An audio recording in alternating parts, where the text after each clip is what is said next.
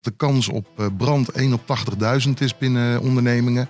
Maar de kans op ransomware-achtige zaken 1 op 8.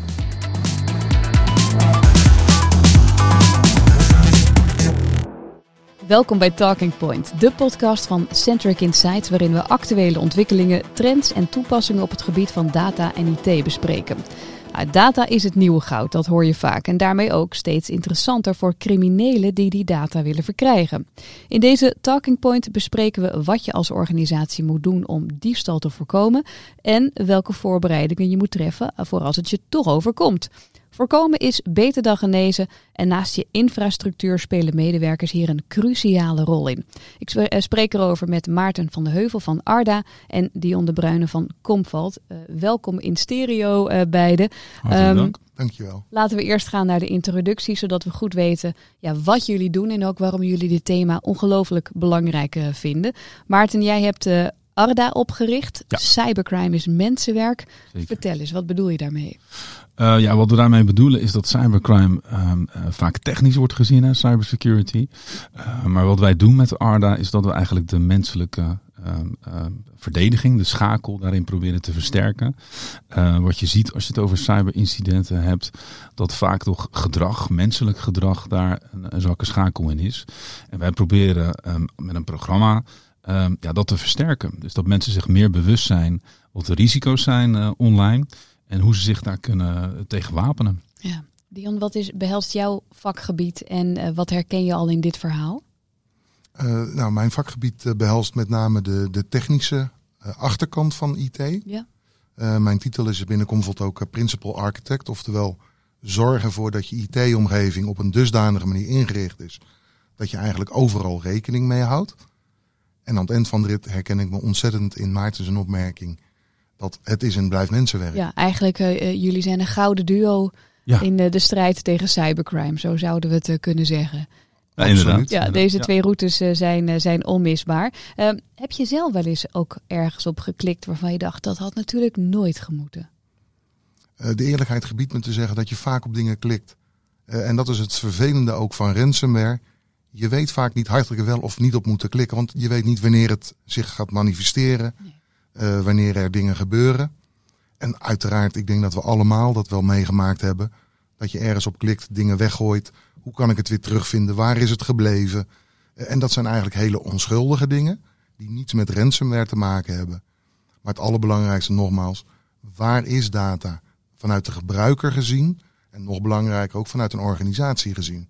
Want een organisatie neemt natuurlijk de verantwoordelijkheid voor belangrijke data. En wat moeten die beslissers bij die organisaties zich beseffen? Want je hebt een mooie vergelijking eigenlijk met risico's als het gaat over brand en over cybercrime. En die luidt?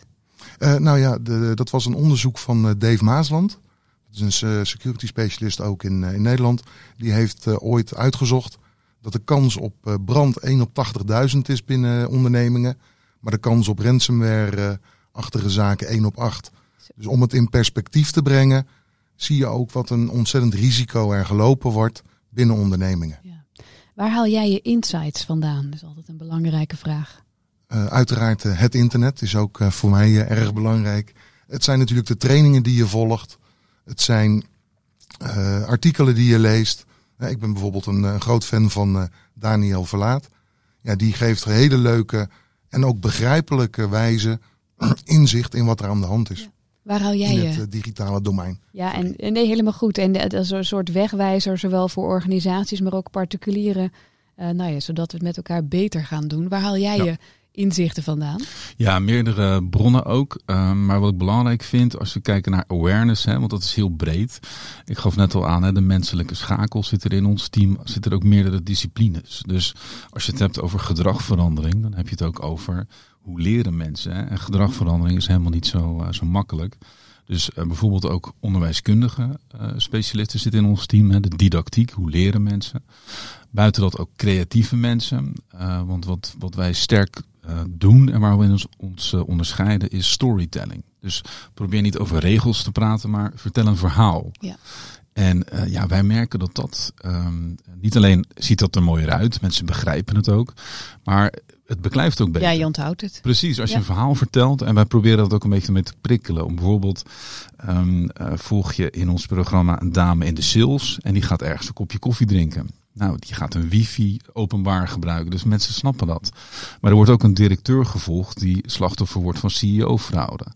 En die man die wekt ook een beetje irritatie op. Dat doen we bewust. Ja. Dus gewoon een beetje een vervelende man, om het even zo te zeggen. Maar dan laten we wel zien wat daar risico's in zijn. En ja, daar geloven we, daar zit de kracht in. Dus je moet je kunnen identificeren met die mensen of je moet ze kunnen herkennen. Ja, en we gebruiken vaak een metafoor. Dus we hebben een eigen serie onder de naam Steeds. En deelnemers waarderen dat enorm. Dat ze gewoon een verhaal zien. En daar verhoog je ook de acceptatie mee. Want dat zal je ook. Als je het alleen maar over regels en technische procedures hebt, ja, dan ben je mensen kwijt. Terwijl als je een verhaal vertelt, storytelling, dan kun je mensen aan boord krijgen. En dat hangen nu al aan je lippen. Kun je dankjewel. Ja. En wat we doen de komende minuten is met elkaar inzichten opdoen. Van jullie horen wat speelt er in de praktijk. En ook die term cybercrime wat meer laden. Ook horen wat de risico's zijn. Zijn er ook meer risico's gekomen nu wij allemaal thuis werken? Nou, in een aantal statements gaan we daarover in gesprek. En natuurlijk sluiten we af met een aantal to-do's. Wat is de call to action voor de mensen die luisteren, die hierover gaan, die beslissingen moeten nemen en die het ook ontzettend interessant vinden. Dat natuurlijk. Wij gaan beginnen met het eerste statement. Door corona is cybercrime toegenomen, Dyon.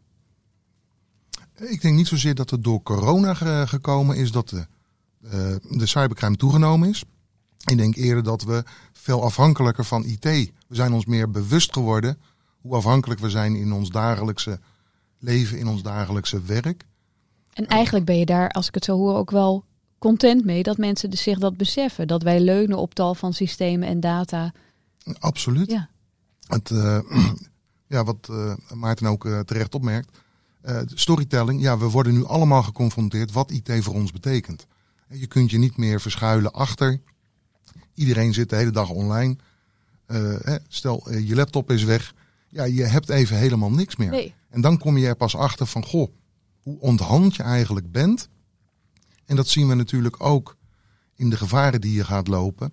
Dat het veel meer is dan alleen maar het hebben van systemen en processen. En met name ook informatie. Is dat ook een soort eigenaarschap? Anders dan was dat van afdeling IT en die moest dat dan ook maar fixen. Merk jij meer eigenaarschap bij iedereen in de organisatie? Dat je dat goed wilt hebben? Ja, dus eigenlijk wat ik zelf heel veel zie, is dat er een verschuiving plaatsvindt van IT-afdelingen richting business units. Mm-hmm.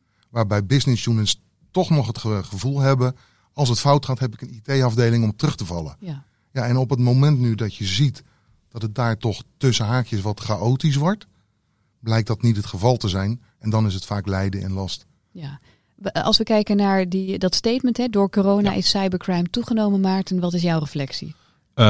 Ik ben het daarmee eens. En wat Dyon net aangaf, kijk, wat je letterlijk ziet met de coronaperiode is dat mensen dus niet meer op kantoor zijn. Dus ook, er is letterlijk een afstand tussen de IT-afdeling. Waar wij organisaties en bedrijven in begeleiden, is dat wij zeggen van het cyber awareness programma is een stuk gereedschap. Hè? Dat is niet het doel uiteindelijk. Uiteindelijk wil je dat mensen zich bewust zijn van hun gedrag. En dat je risico's herkent.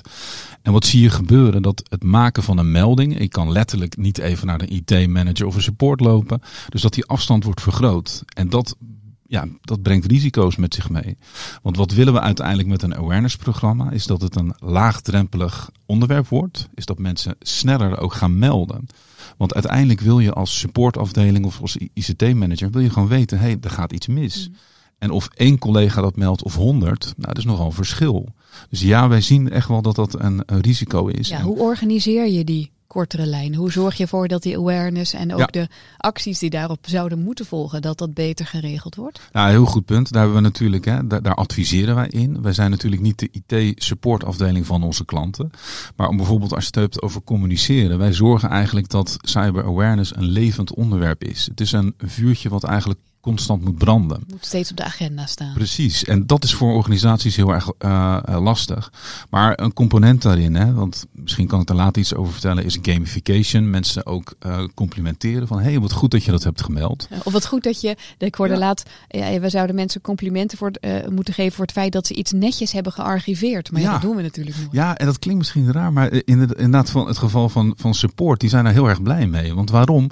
Je bouwt ook een band op. En in het voorgesprek hebben we dat ook gezegd. Hè? De IT-support is er voor de mensen. Het is niet zo van, dat is lastig. En dat moet je samen doen. Ja. Dus het verhogen van het aantal meldingen, dat werkt wel. Dat heb je veel meer beeld. En als je die bonding al hebt, om het zo te noemen, aan de voorkant, dan is de stap ook kleiner om te zeggen, goh, ik ga even naar Johan, want daar heb ik een fijn contact mee. En helemaal ik maak me ergens zorgen over in plaats van, nou moet ik naar IT. Ja, in die lijn, als ik een voorbeeld mag noemen, is schaduw-IT. Schaduw-IT is een term waarbij mensen eigenlijk digitale middelen inzetten die niet bekend zijn bij de IT-afdeling. Omdat het gewoon makkelijk is. Ja. Hè? Mensen weten, ik kan een abonnement of het is zelfs een gratis tool. Dat is handig. Maar waar staat die data? Hè? Staat die in Europa of in Amerika of in Azië? En dat zijn zaken waar de ICT-afdeling geen zicht op heeft. En dat kan wel datalekken tot gevolg hebben. Je kan dan niet in lijn zijn met je ISO-normering, et cetera. En daar proberen we echt organisaties in te adviseren. Ja. En dus, Dyon, is het eigenlijk ook wel welke les hier ook in zit.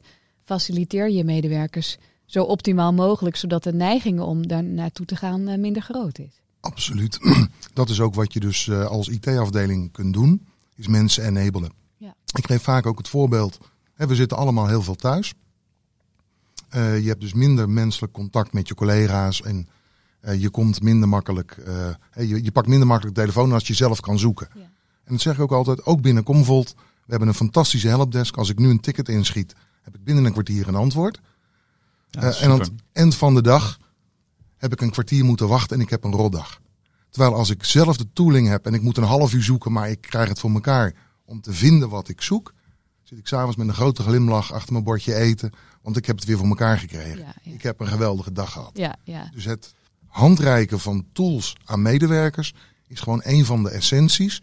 Ook om te zorgen, wat Maarten aangeeft, dat mensen geen eigen tooling gaan proberen te vinden. Ja.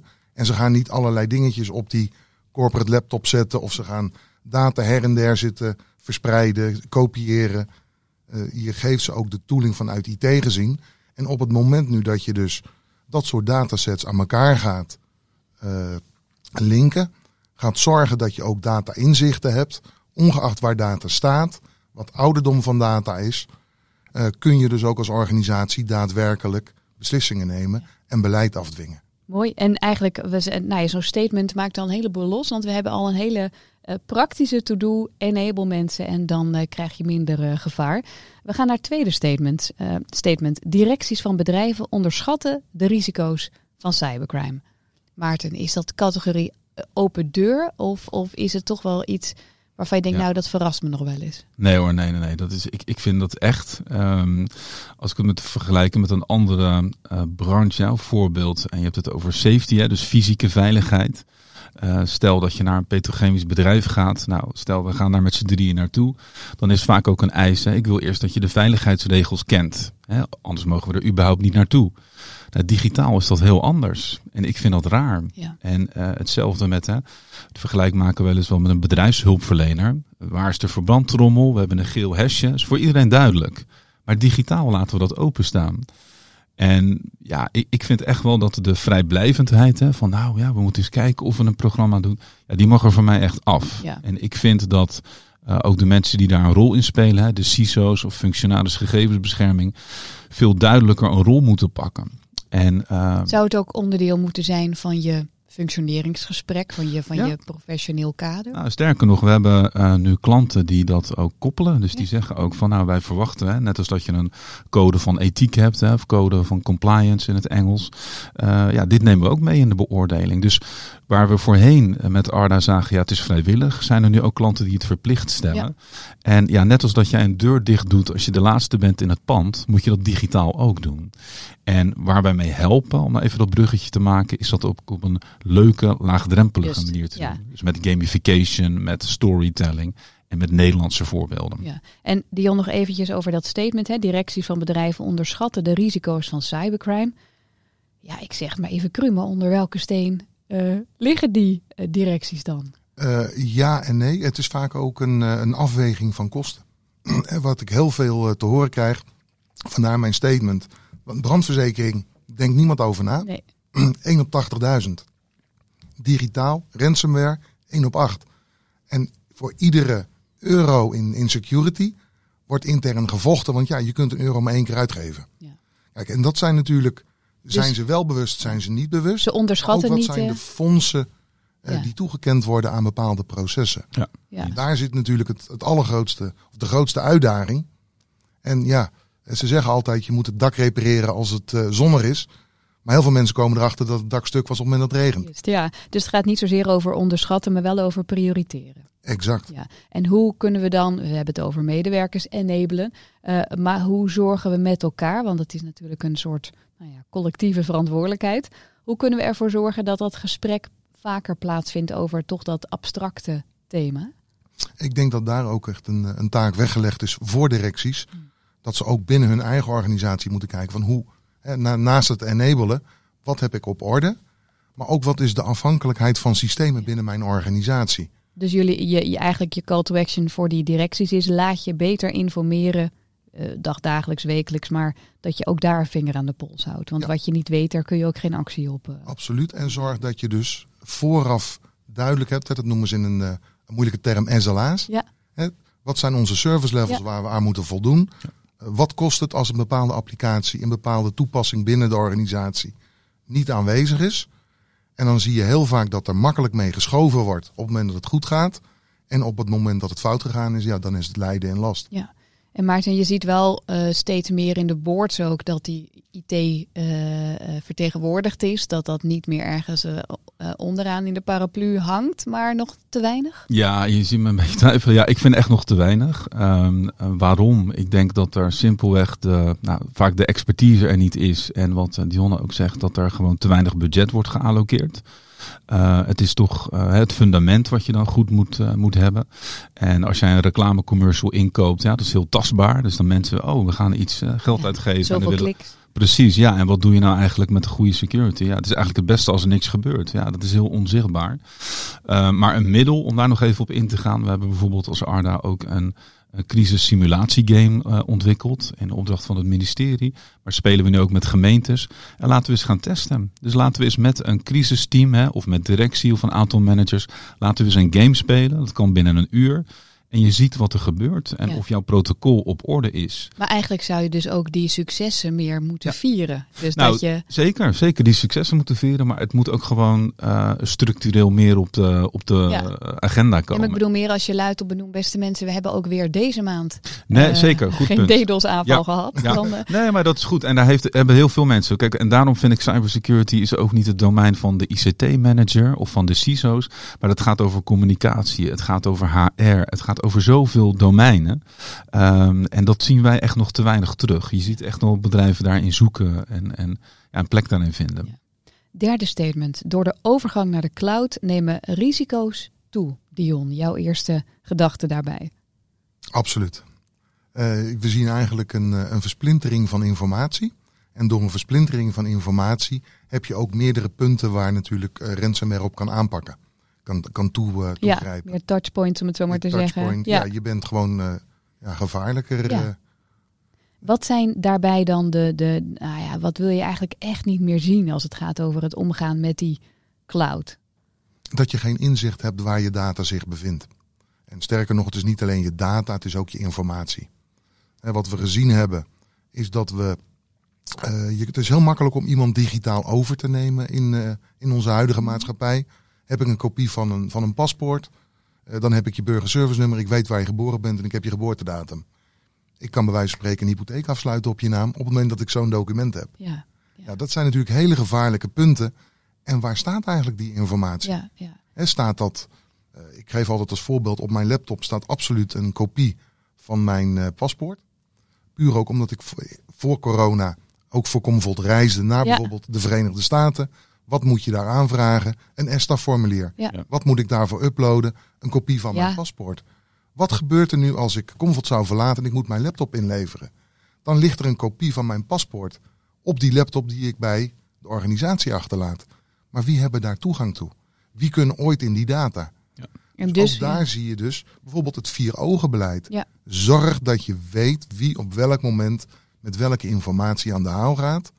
En op het moment dat informatie ergens is, zorg ook dat je weet dat die informatie daar aanwezig is. En om die spelden in hooibergen duidelijker te krijgen, moeten we weer veel meer denken in scenario's. Als ik jou zo hoor, wat gebeurt er als? Kom ik ook weer bij jouw games terecht. Ja. Over die overgang naar de cloud, wat zien en horen jullie?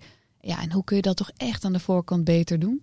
Ja, door het praktisch te maken. En daarom ben ik het ook eens met de stelling. En je gaf nu ook weer voorbeelden van waar blijft data en wat is schaduw-IT. Maar je ziet, als ik een voorbeeld mag geven, bijvoorbeeld bij de gemeentes, de bio. Dat is een regel die is ingesteld, dus wetgeving. Maar als je het doorvraagt bij gemeentes van ja, maar wat behelst dat nou voor de gemiddelde medewerker? Dan blijft het toch wel stil. Hè? Dus wij ontwikkelen ook leermodules, de bio in de praktijk. Wat houdt het nou in? En als je het hebt over het versturen van data, je hebt daar klassificaties in. Ja, wat moet ik daarmee als medewerker? Dus wat wij vaak missen is dat er is wetgeving en er is beleid bepaald. Maar je moet het praktisch en levend maken. En je hoort ook weinig verhalen.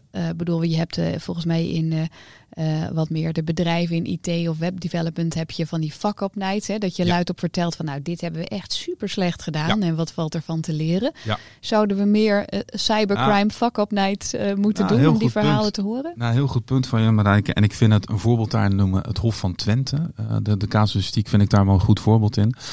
Wat echt de prijs is hoe daar de burgemeester open was. En letterlijk zei van jongens, wat er hier gebeurd is, dat is echt een catastrofe. Als je dat ook digitaal opzoekt, dan geeft ze ook aan dat ze zelf niet had overzien dat er zoveel schade zou worden veroorzaakt. Maar die openheid, die is er nog niet hoor. Dus nogmaals, je hoort gewoon van experts dat er veel meer gaande is. En er is toch een soort schaamte. Ja. En als ik daar een haakje mag maken, wij verzorgen ook phishing campagnes binnen organisaties.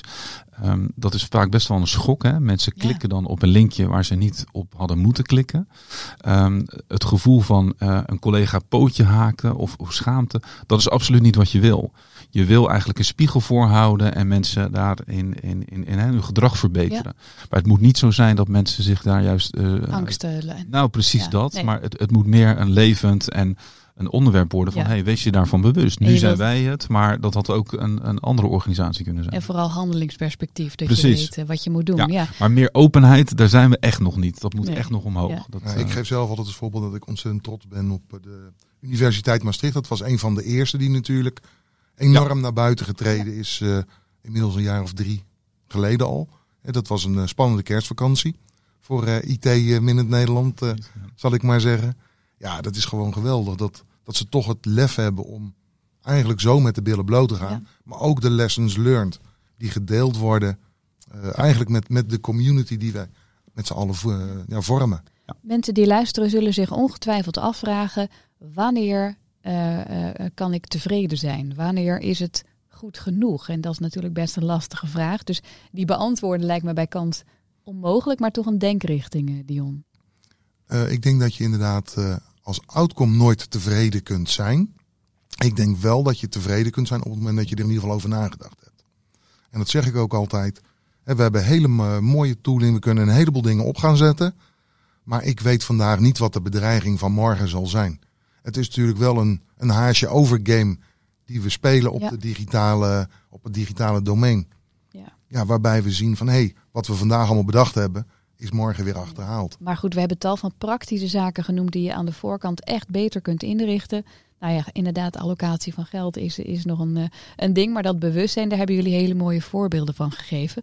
Ja, insights, dat is natuurlijk het thema van deze podcast. Ja. Tot slot een luistertip van jouw kant. Een luistertip. Nou, waar ik zelf op ben gewezen, dat is een podcast. En heel leuk als je buiten loopt. Of, ik loop vaak met de hond en dan heb je op een gegeven moment je muziekluister gehoord. The Darknet Diaries. Dat is een Engelstalige podcast. En de podcast die ik echt kan adviseren is die van Elise Dennis. Zij is een social engineer. Sowieso haar privéverhaal, hoe ze dat is geworden, een social engineer, vond ik zelf heel erg interessant. En wat ik ook wel stoer vind, is dat zij als jonge moeder daar op het podium stond en daar een prijs won. Want het is toch wel een beetje een mannenbolwerk. En ik vind het juist wel heel stoer dat daar een vrouw dan daar met de prijs vandoor ging. Even heel kort gezegd, je leert dan wat voor technieken er worden ingezet door social engineers. Dus wat staat er al op het wereldwijde web gewoon? En wat voor technieken worden er toegepast om ergens binnen te komen? Ja, ik vond het razend interessant. Luistert heel erg leuk weg en geeft je ook inzichten. En ook op die manier, net als met deze podcast, kun je ook je medewerkers informeren. Hè? Dat hoeft niet allemaal met hele verplichte toolbox meetings te zijn, maar ook precies. Dit soort zaken. Ja, en het heeft ons geïnspireerd om dat ook weer in een game te gaan verwerken. Dus wij zijn echt wel van plan om haar technieken en verhalen weer mee te nemen om daar een tastbare game van te maken. Dus dat is gewoon erg leuk en interessant. Mooi. Dat was ook zeker dit gesprek met jullie. Dus dank beiden daarvoor. Voor meer inzichten ga je natuurlijk naar Centric Insights. Die podcast, inmiddels ben je aan het luisteren, dus weet je het een beetje. Maar nogmaals gezegd, waarin we actuele ontwikkelingen, trends en toepassingen op het gebied van data en IT bespreken. Wil je nou meer weten over dit onderwerp of heb je een heel andere vraag? Stuur gerust een mail naar insights@centric.eu. Wil je maandelijks op de hoogte gehouden worden en dat wil je van de laatste insights? Dan meld je aan voor de nieuwsbrief.